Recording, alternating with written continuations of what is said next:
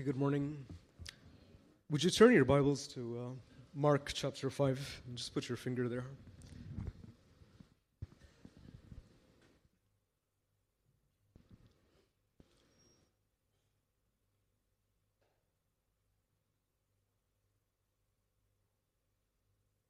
This happens a lot.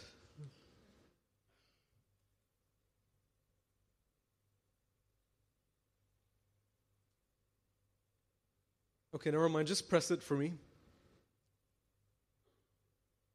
Okay, great. All right, so not all of you know that I used to attend City Harvest Church in 2001, 2002, I think, before I came to PPH. I was there for, I think, about 6 months, and I attended the cell group, and I eventually left for various reasons. But this is a personal connection for me that's made the events of the last couple of months especially stark, especially something that disturbs me. And one of the things that I've been thinking about that I can't quite figure out is how do I think about the faith of my friends, other members of City Harvest Church? Because I'm conflicted about this. On one hand, they believe the same things that we do about the triune God and about the scriptures and about the Father, Son, the Holy Spirit, the work of Jesus on the cross, what happens at the end of days. All of these things, I see no variance with them, no difference with them. And yet, on the other hand, there are a bunch of other things where I would disagree quite strongly with the way that they view these things. So how do I view their faith? And I know that the whole City Harvest thing is a huge topic, and it's really complicated, and there are lots of moving parts. There's a theology bit, there's their strategy for evangelism, or what actually happened to the money and the trial and all of this. So it's complicated, and I make no pretense of wanting to comment on all of those things. So I'm just confining myself to this one issue, a personal issue for me, which is how do I deal with the faith of members of CHC? And one of the things that bothers me, click for me, please, is that, okay, this is a picture taken, I think, like 10 p.m. before the judgment was given on the 21st. And so these are people who have been steadfastly, supporting their pastor through the trial.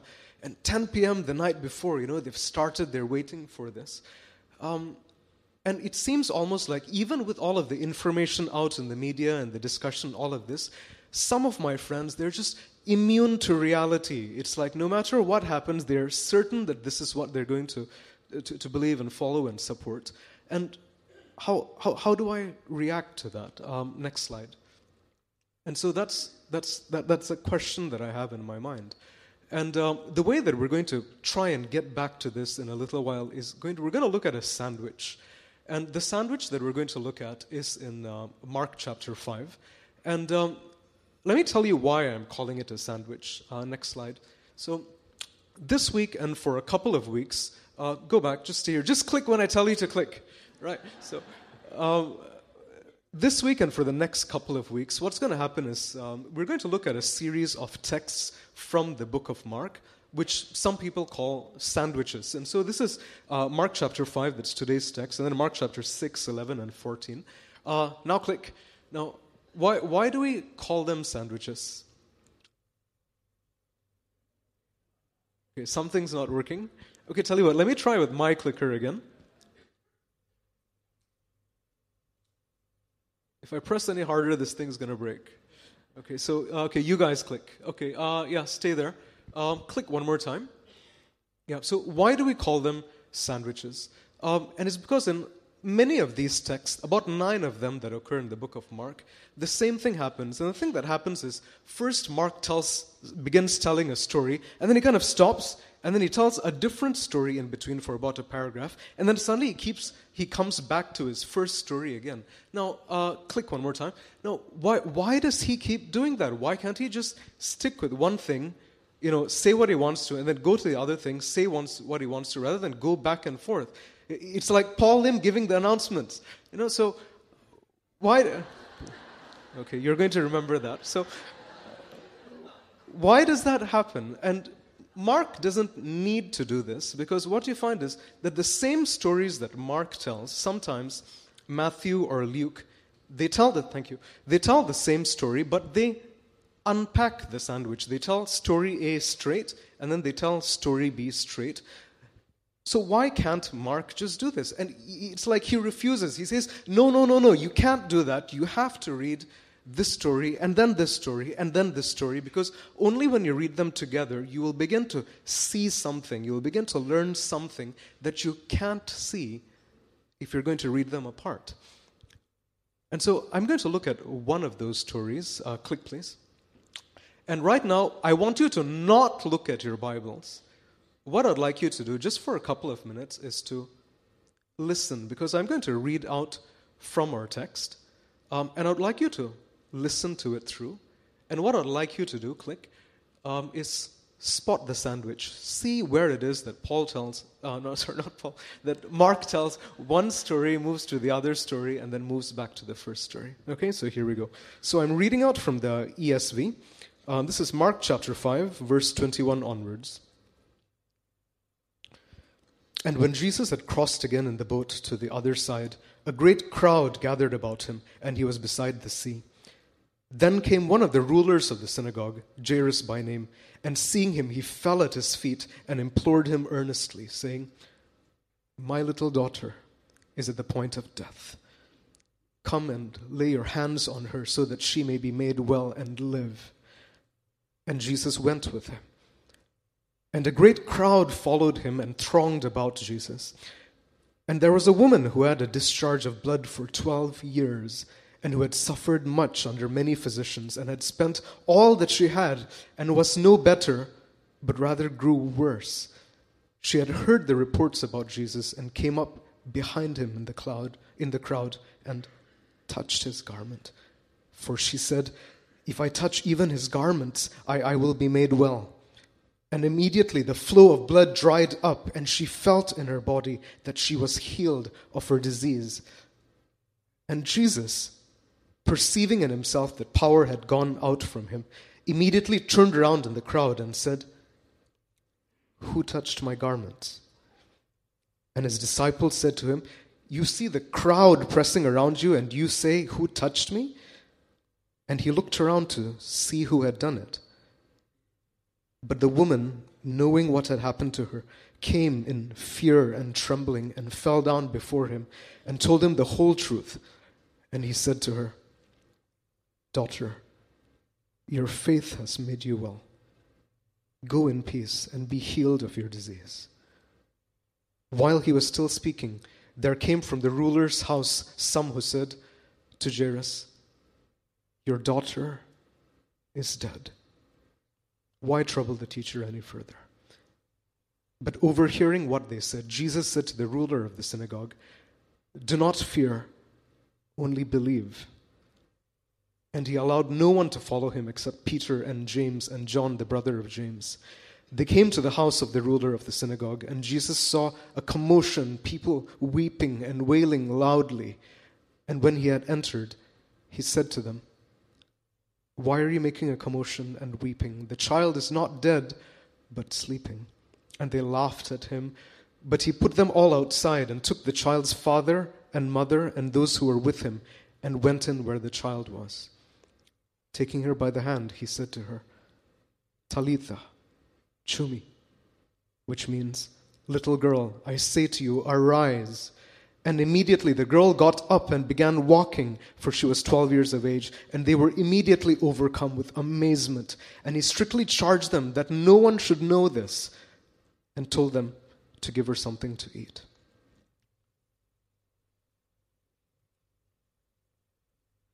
Did you spot the sandwich? Okay, you can look at your Bibles now, and I'm sure most of you have spotted it. So in the beginning is verse 21 to 24. Mark begins talking about the story of Jairus' request for his daughter. And then halfway through that, while they're on their way, the bleeding woman episode comes in, and that story is told to its end. And then back to Jairus. Now, why does Mark do this? I mean, what's the point of interrupting the story and telling us about what happened? And there's a way we can try and figure that out. But first, what we've got to do is we've got to look at these two interlaced stories, these two combined stories in the sandwich, and ask, what's similar about them, what's different about them, and what is it that connects the two of them? And so first, let's look at a couple of the similarities. So both Jairus and the woman who is bleeding, they're in the same spot. They desperately need Jesus, and nothing else can help them. Because for Jairus, it's my little daughter is at the point of death, and later receives the news that she has died, and no one else can do anything for him. And the bleeding woman, a discharge of blood for 12 years, and she's spent all her money, useless, seen lots of doctors, useless, and it's been getting worse. And for her as well, just like Jairus, there's no one else who can help her, and only Jesus can do something. Only Jesus can do something. But what are the differences between them? And there are many more of these, because you see Jairus, and he's one of the rulers of the synagogue, Jairus by name, and he sees Jesus and he falls at his feet. And at least 4 types of ways in which this is different from the bleeding woman, a woman who'd spent all that she had, comes up behind Jesus in the crowd and thinks, if I touch even his garments, I'll be made well. At least 4 differences. One is he's a ruler of the synagogue. He's a VIP. He's a big guy.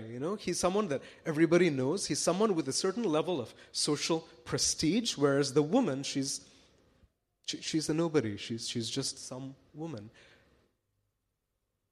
He's the ruler of the synagogue, of the kind of local congregation, the local church of the people of God. And so he's someone who's known and accepted and has got authority within. Think of it as like the church. Think of him as like an elder in the church. So he's someone with religious standing. Whereas the woman who's been bleeding for 12 years, because of the Jewish ceremonial law, she was considered ceremonially unclean, and she would be excluded from the synagogue, the temple, from the assembly of God's people. And so she's an outsider from God's people. Another difference is Jairus is named. Here is Jairus. And Mark writes down the name expecting the people who are going to read his gospel to know who this guy is. Whereas the bleeding woman, who is she? Is she a Sarah or a Martha or a Mary or a Rachel? Or what is her name? And for 2,000 years, nobody knows, what her name is. She's anonymous. Another difference, Jairus comes up, he knows what he needs, and he approaches Jesus face to face, and he falls at his feet and says, Jesus, I implore you, my daughter needs you. Come lay your hands, heal her. And you have got, on the other hand, the woman who creeps up behind and reaches for the edge of his cloak because she doesn't dare to come up face to face with him. And finally, notice one other thing that's different. If you look at what the woman says, or the woman thinks to herself, if I touch even his garments, I will be made well. Now, if you were doing a Bible study with her, what would you say to her? Because I don't know about you, but does it not seem just a little theologically off to you? I mean, this is akin to superstition, right? Okay, she's not approaching Jesus and asking or praying. She's like, okay, it doesn't matter about Jesus. If I just get hold of his clothes and I kind of touch it, there's like this special magic in it, and that'll make me okay. And she goes and reaches for that, hoping that even without Jesus and anybody else knowing, she'll be able to get what she wants. And that's at least a little bit, awkward, or a little bit far away from what we would consider, Christianity. And so these are some of the similarities and some of the differences. But what binds them together? What brings them together? First, in verse 34, as after the healing, when Jesus turns and looks at her, he says, "Daughter, your faith has made you well." And right after that, as Jairus receives the news of his daughter's death, and he begins to crumble beneath that, Jesus tells him, "Do not fear, only believe." But the same word that Jesus has used to talk of the bleeding woman's faith, he's now using to tell this man to believe. Just as he's told the bleeding woman, "It is your faith that has healed you." He turns around and now tells this man, "Do not fear, only have faith." It's the same word used in Greek. And so what's What's the connection here? What is Mark trying to show us when he's showing Jairus? He's going to bring Jesus to his daughter. The bleeding woman comes and Jesus tells her that it's the faith that has healed her. And then Jesus tells Jairus, have faith, the same kind of faith. Jairus, the temple leader, the VIP, the big man, the rich guy, the one that everybody knows, the one with religious prestige, he's being called to have the same kind of faith that this bleeding, sick, poor, unclean, a little superstitious woman has.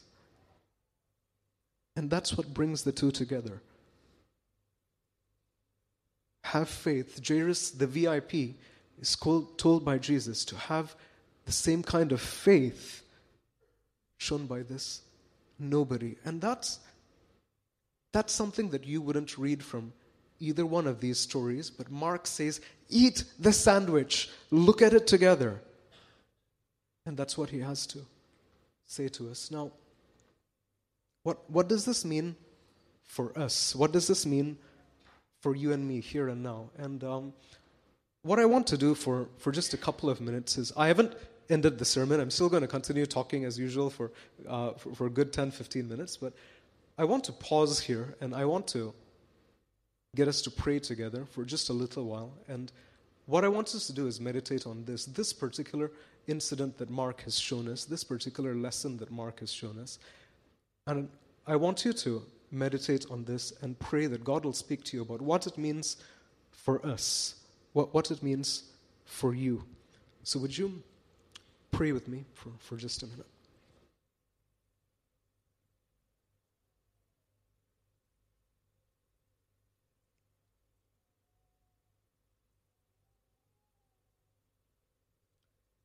O living God, we hear the words of Mark and the word of Jesus through him to Jairus and to the bleeding woman. We ask that you'd speak to us now.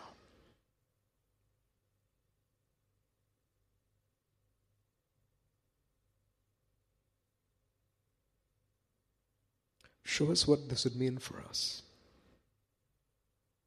Show us what this would mean in my life, in our shared life.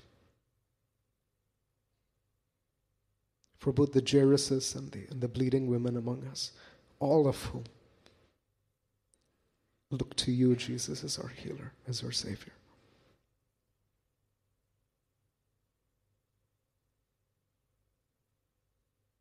In Jesus' name. Amen. I'm now going to share my reflections on what that means, on its implications for us. And I want to kind of make a quick, kind of clear distinction here. So far I've kind of talked about what Mark has said and what Mark is trying to communicate to us about faith through that text. And this far, I think I can be quite confident that this is what the Word of God has to say to us. But now what I'm sharing with you is my reflections of what this means for us as a community of faith. And I may be wrong, and you may disagree with me. And if so, tell me, and if you persuade me, I'll take you to coffee. All right? So I'm going to talk of two implications, but I've got a couple of examples within each of them about what this means for us when we read that Jairus, the VIP, is called to have the same kind of faith as the bleeding woman, a nobody. And the first is this, the lesson, the implication that I draw from Jairus' experience is this, that we are to learn from the faith of lesser believers. And what do I mean by this? Our community, our society, our world ranks people in according to a certain hierarchy. You know, there's the big people, there's the little people, there's the great people and the not so great people. And we tend to import that into the church as well. And for the most part, the people who are in positions of prominence or teaching within the church are the same people who outside of the church happen to be in positions of prominence. And so there isn't really a lot of difference between the church and outside, and there's something wrong with that. And there are a couple of places where I've seen that reversed, or I've seen reasons why that should be reversed. So Jairus, the ruler of the synagogue, is told to learn from the faith of the bleeding woman. Let me give you a couple of examples of that. The first, this is a photograph that I took like 4 days ago on the 12th of November. I just came back from East Timor. That's the reason why I'm a bit skinnier and darker than I usually am. I was there for about 2 weeks. This is a ceremony that is performed in East Timor for one of the largest public holidays in Timor. This is a memorial for the Santa Cruz massacre. Let me just give you a bit of background for this. So for many years, East Timor was under occupation of Indonesia, and nobody kind of knew about it. And then there were lots of human rights abuses. One of the biggest was something called the Santa Cruz massacre, during which about 250 young people, in their teens, in their 20s, were shot dead by the Indonesian military. And that, because there happened to be some foreign journalists at that time, they videoed that. Those videos got outside. This is in 1991. And that became one of these big turning points in the history of East Timor because it drew global attention to the abuses that are going on over there. And yet, year by year by year, it's memorialized within East Timor as a time of great grief and suffering and loss of their children, of their young people. And this is a memorial service that is being handled for that. And during this service, the local pastor, the priest, he was up there and he was speaking to them about these people who were carrying the wound of their children who had died in that massacre, and was telling them about how these young people, they marched, they protested, they were nonviolent, and they gave up their lives because through their sacrifice, now we are free. And that is a picture of Jesus' willing greater sacrifice that brings our greater freedom. What an amazing faith. What an amazing way to deal with the grief of the loss of your children. And the thing is this, for years now, I've been with, not with PPH, but with other teams sometimes when in East Timor. There are, little groups of people that come to Timor, wanting to do a mission trip. And so we go out into a village, we gather these groups of people, some of whom are believers. And they're told, Sunday school stories and how, you should have faith even though bad things happen to you because, God is good and He'll take care of you. And there I am thinking, man, they know this stuff. If you would stop and listen to their story and how they deal with their grief, you would learn this lesson of faith that you're attempting to teach them. But why do we not do that? Why do our Singaporean teams generally not bother to try and learn from the faith of the Timorese believers? And in big part, it's because they don't speak English, and therefore we assume that they must be stupid, they must not know any of this stuff, they must be childish, and therefore we need to be the ones, we as the educated, rich Singaporean people, we need to be the ones who teach them. But within the community of faith, sometimes it doesn't work that way. And if we would stop and listen, they may have much to teach us. So that's one reflection that just came to me a couple of days ago. Another one is similar to this. A couple of months ago, we gathered a group of people. We've got Winston and two Joels and a bunch of other people. We taught guitar to the members of the Telugu congregation. And while we were running the guitar classes for them, I would also attend some of their Sunday services as well. And I was doing that. There's so much richness in their faith. One of those things that happened was they had this baptism service, and after the baptism service, they're about to go back up to the hall to continue the service, and they all got together, and I'm sure I'm pronouncing this wrong, but they all shouted, Yesu Barajike Hai, Yesu Barajike Hai, or something like that. Okay, sorry, if you guys understand Telugu, you'll probably correct me, but they said something like that, and I was wondering, what on earth does that mean? And so I asked one of these guys, what does that mean? And he said, that's the same thing that we shout when a politician comes to our town. I was like, I thought, that is weird. Why would you say that? And then somebody else told me, well, That's the same thing that the people in Jerusalem shouted to Jesus on Palm Sunday when he came in. And that makes sense. Blessed is he who comes in the name of the Lord. Those words that we read, and it doesn't mean a lot to us, to the first century people in Jerusalem, it was a royal salute that you give to the political leader who comes to your country.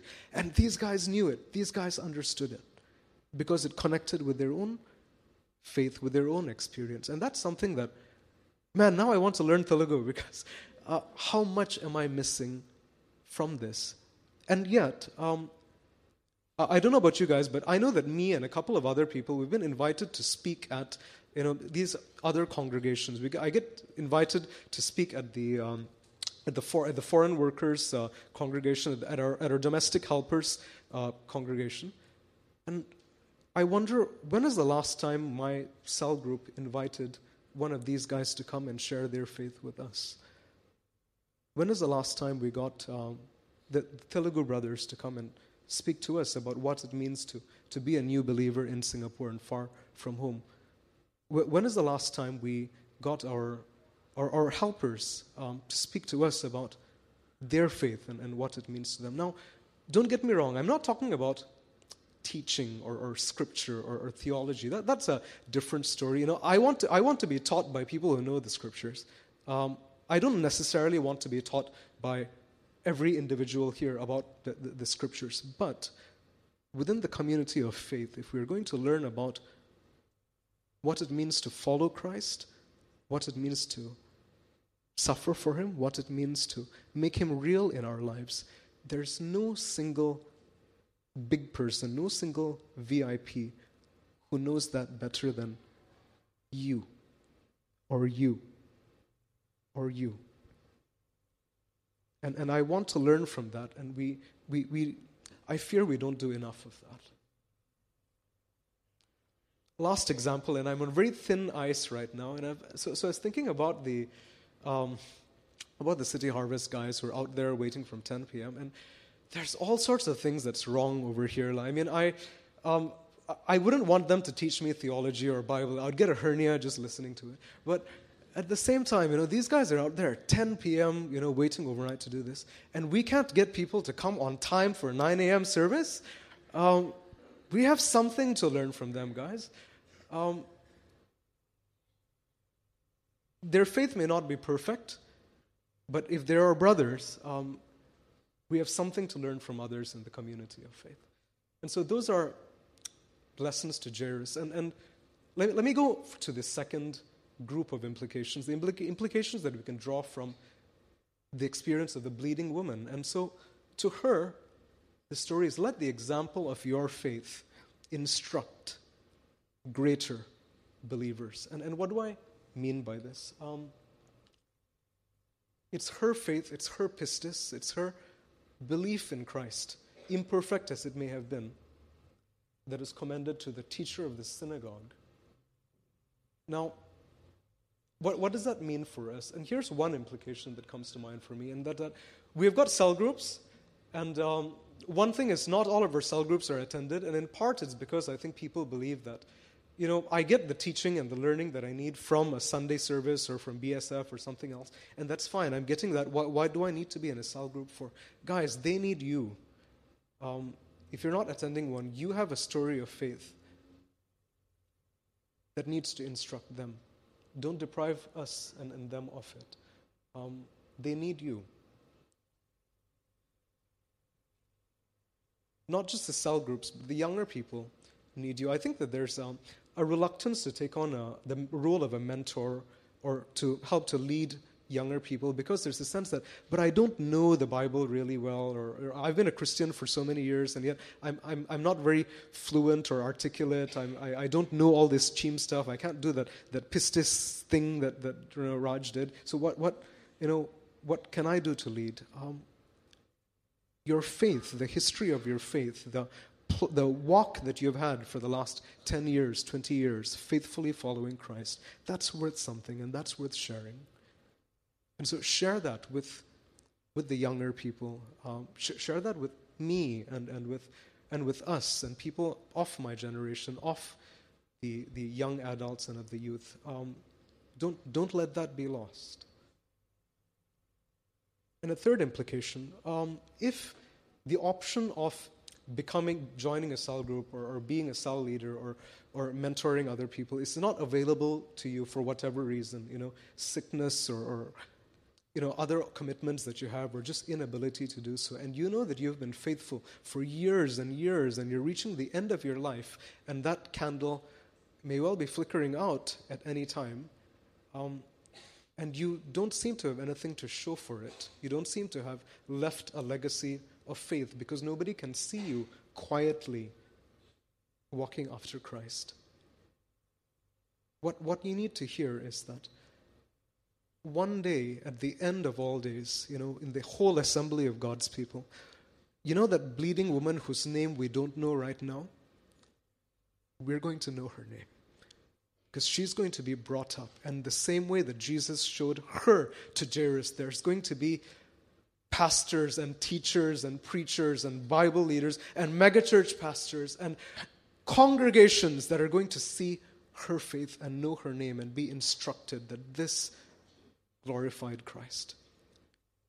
And with her will be your quiet faith and your unseen faith and your hidden faith.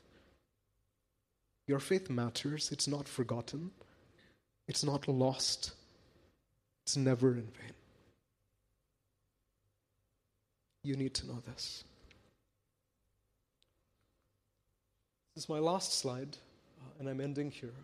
Jairus, the leader, the VIP, is called to have the kind of faith of the nobody, of the unnamed bleeding woman. And that means for us, within the community of faith, let us learn from one another, from those who are lesser. And within the community of faith, your example matters to other people. The fundamental reason is because unlike everywhere else in the world, you and I, we're connected, we're one, we're assembled, not around us or our merits or what we have. But all of us uniformly, we're looking to Christ. And because we're looking uniformly to Christ through our faith, we all have that to share with one another. Would you pray with me?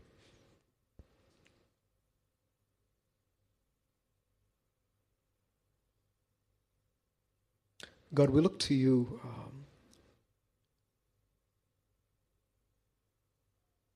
Jesus, your work, your cross, your sacrifice for us, you're drawing us into faith and you placing your Spirit within us. The sovereign work of the Father choosing us and bringing us to Him.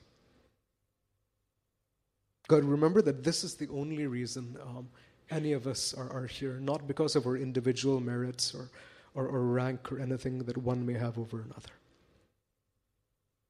God, make that real to us. Plant that deep in us. Make that matter to us. And help that make us, move us to recognize and love and celebrate the faith of others that are all around us, and help us to learn from them. And God, grant us the boldness to say, this is my walk of faith. And I will share and I will instruct this church through it. In Jesus' name. Amen. Service is over. See you next week.